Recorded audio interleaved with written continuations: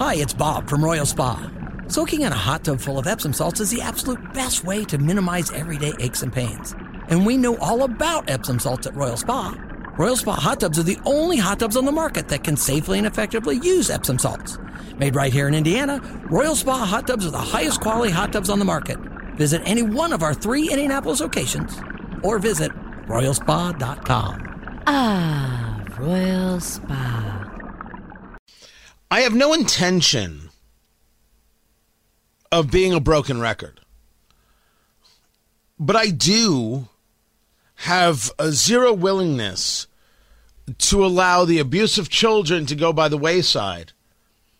And I find it horrific that our elected officials are not more vocal in the protection of children. Tony Katz, 93 WIBC, good morning.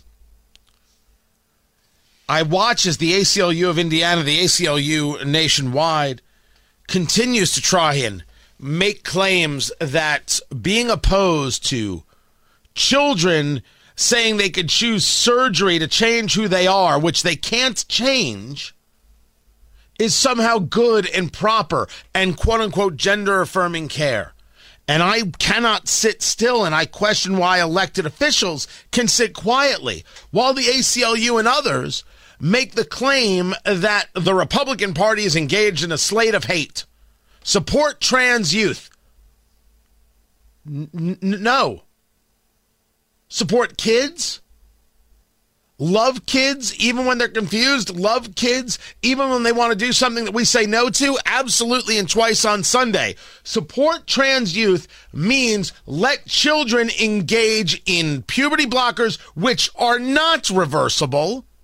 What is this nonsense? Totally reversible, not a big deal. That is not true.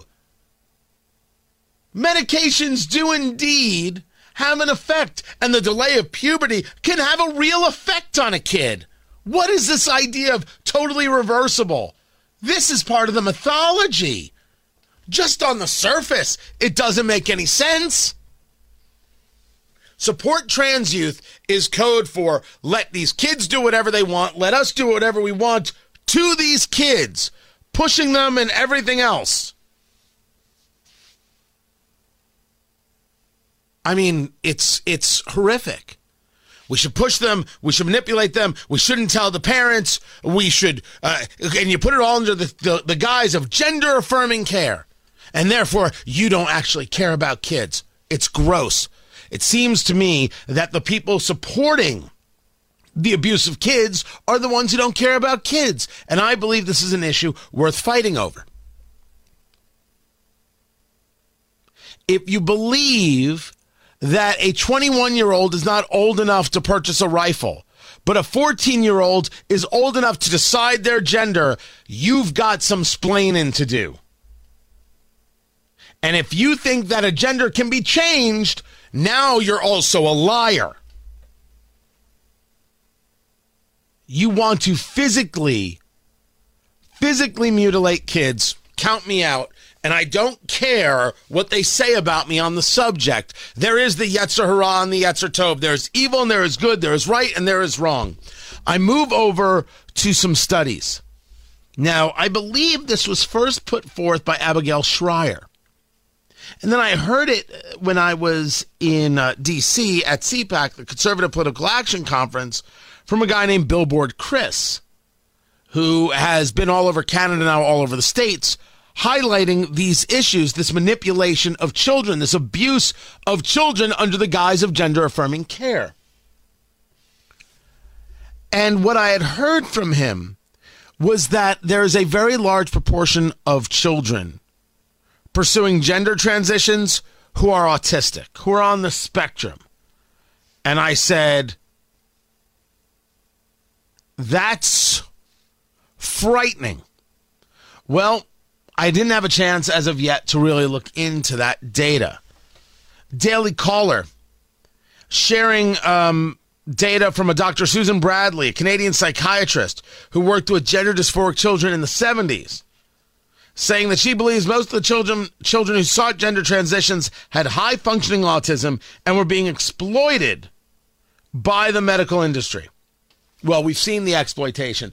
Was it Vanderbilt, and questions about Boston, questions about the Children's Hospital of Philadelphia.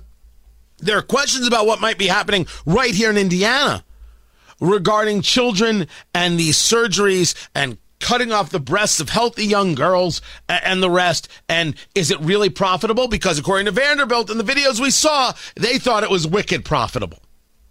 So I'm not sure, I can't speak to with any level of certainty if these things are happening right here in the state of Indiana. But it's a question that should be asked.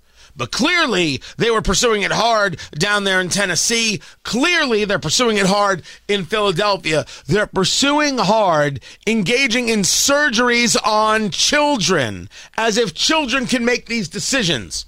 Well, they don't make decisions. Parents make the decisions. We, in our history, don't allow child abuse. We shun it in every quarter.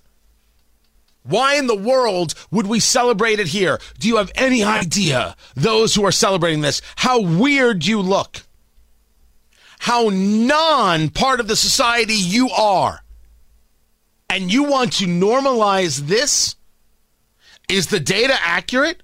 That when you take a look at those kids who fall into this gender dysphoria world, because with certain attributes regarding autism, as is described, vulnerability to body image issues, a sense of social rejection, isolation, and they're looking for some connection. They're looking for a way to feel good about themselves. And here they have this group of people screaming at them. This is who you really are. Do this, do this. Dear Lord, this isn't gender affirming care. This is a freaking gang. So, I'm going to keep talking about it. I'm going to keep sharing it. And I want more elected officials doing something about it. And shame on you, Eric Holcomb, for being so incredibly silent on an issue so serious.